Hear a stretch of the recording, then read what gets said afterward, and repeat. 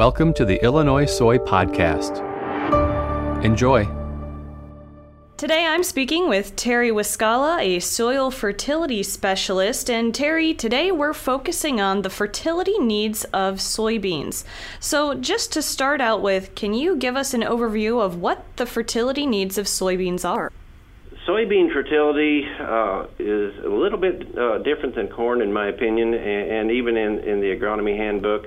You'll have to understand that my experience with fertility management programs is limited to southern and south central Illinois. I'm not outside that region into southeast Missouri, southern Indiana, or farther parts north. But with soybean, they have a much higher potassium requirement than corn. It's very, very similar to your clovers and your alfalfas.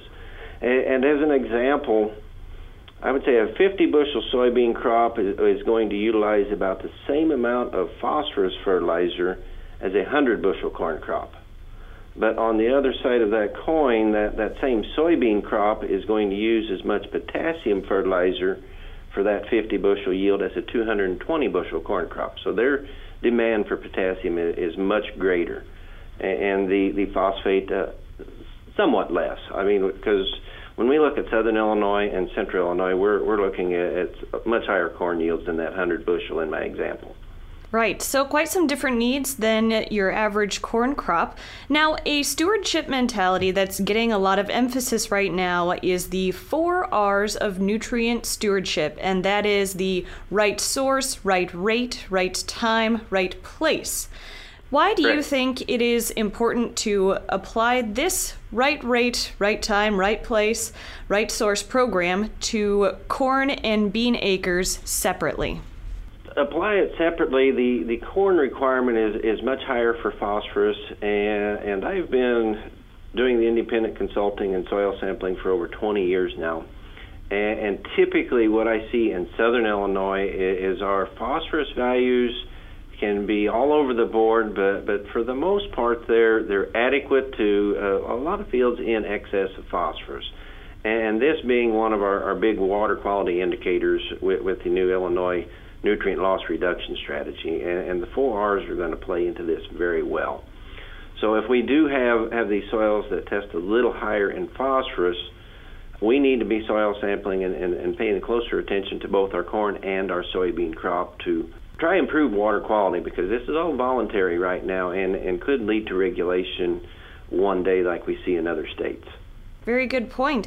And we've already covered some of the main ways that soybeans and corn need to be fertilized separately, and something that goes along in that vein would be the pH of the soil.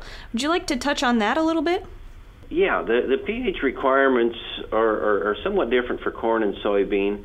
The corn can yield very well at lower pHs. All of our grass crops can, corn, wheat, some of our pasture grasses, things like that, as compared to soybean, our clovers, and our legumes. So we need to have that higher pH. I would say in that range of 6.5 to 6.8 is pretty much ideal, and we're not necessarily putting the limestone out there to raise the pH for the soybean crop. We are raising the soil pH for the rhizobium bacteria that infects the soybean root and supplies nitrogen. Their ideal pH is right around the pH of 7.0, and we don't have that association with corn, so we can get away with a lower pH on a corn crop.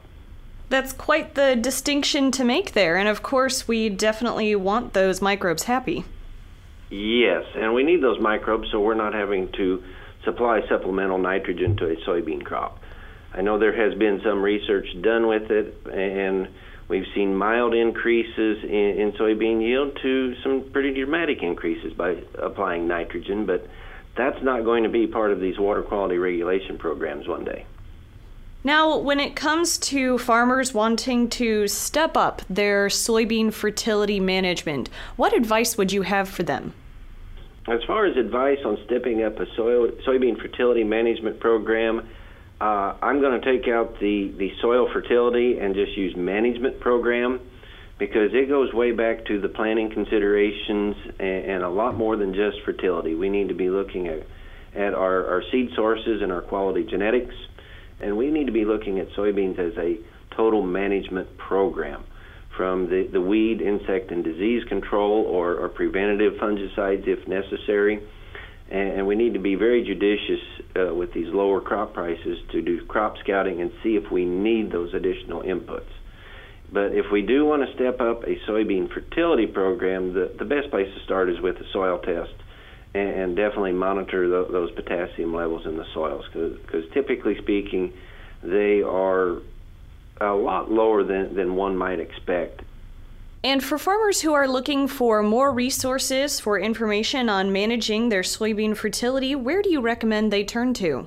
Well, there's in today's electronic world, there are a multitude of apps for the smartphone, the iPad. For the old-fashioned guys like myself, we still turn to the internet and look up websites. Some of the ones I use while I'm in Southern Illinois, I use the Illinois Agronomy Handbook and some of the guidelines on the Extension website, but I also turn to the University of Kentucky, University of Arkansas, and Louisiana State as far as their soybean websites. They have very good websites at these extension facilities. Other places to turn will be your local co-op. We talked about the 4 R's, and I was in the first group that took the 4R test last fall and passed, luckily. It was a very formidable test. But there were a number of cooperative personnel taking that test as well. Your Growmark, your Crop Production Services, Independence, NRCS personnel. So there's pretty much anybody involved in the agriculture industry should be able to point a producer in the right direction. All right, very good. Terry, is there anything else that you would like to touch on before we go here? I would like to potentially direct people that actually listen to this. While it is not necessarily all about soybean, there is the nutrientstewardship.org website, or I think maybe it's nutrientstewardship.com.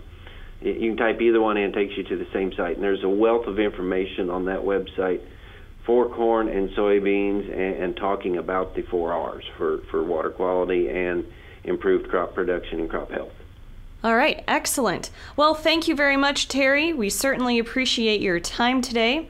Again, that was Soil Fertility Specialist Terry Wiscalla. For more information on soybeans or the Illinois Soybean Association, you can visit ilsoy.org. This podcast was brought to you by the Illinois Soybean Checkoff. For more useful information about growing soybeans, visit ilsoyadvisor.com. That's ilsoyadvisor.com.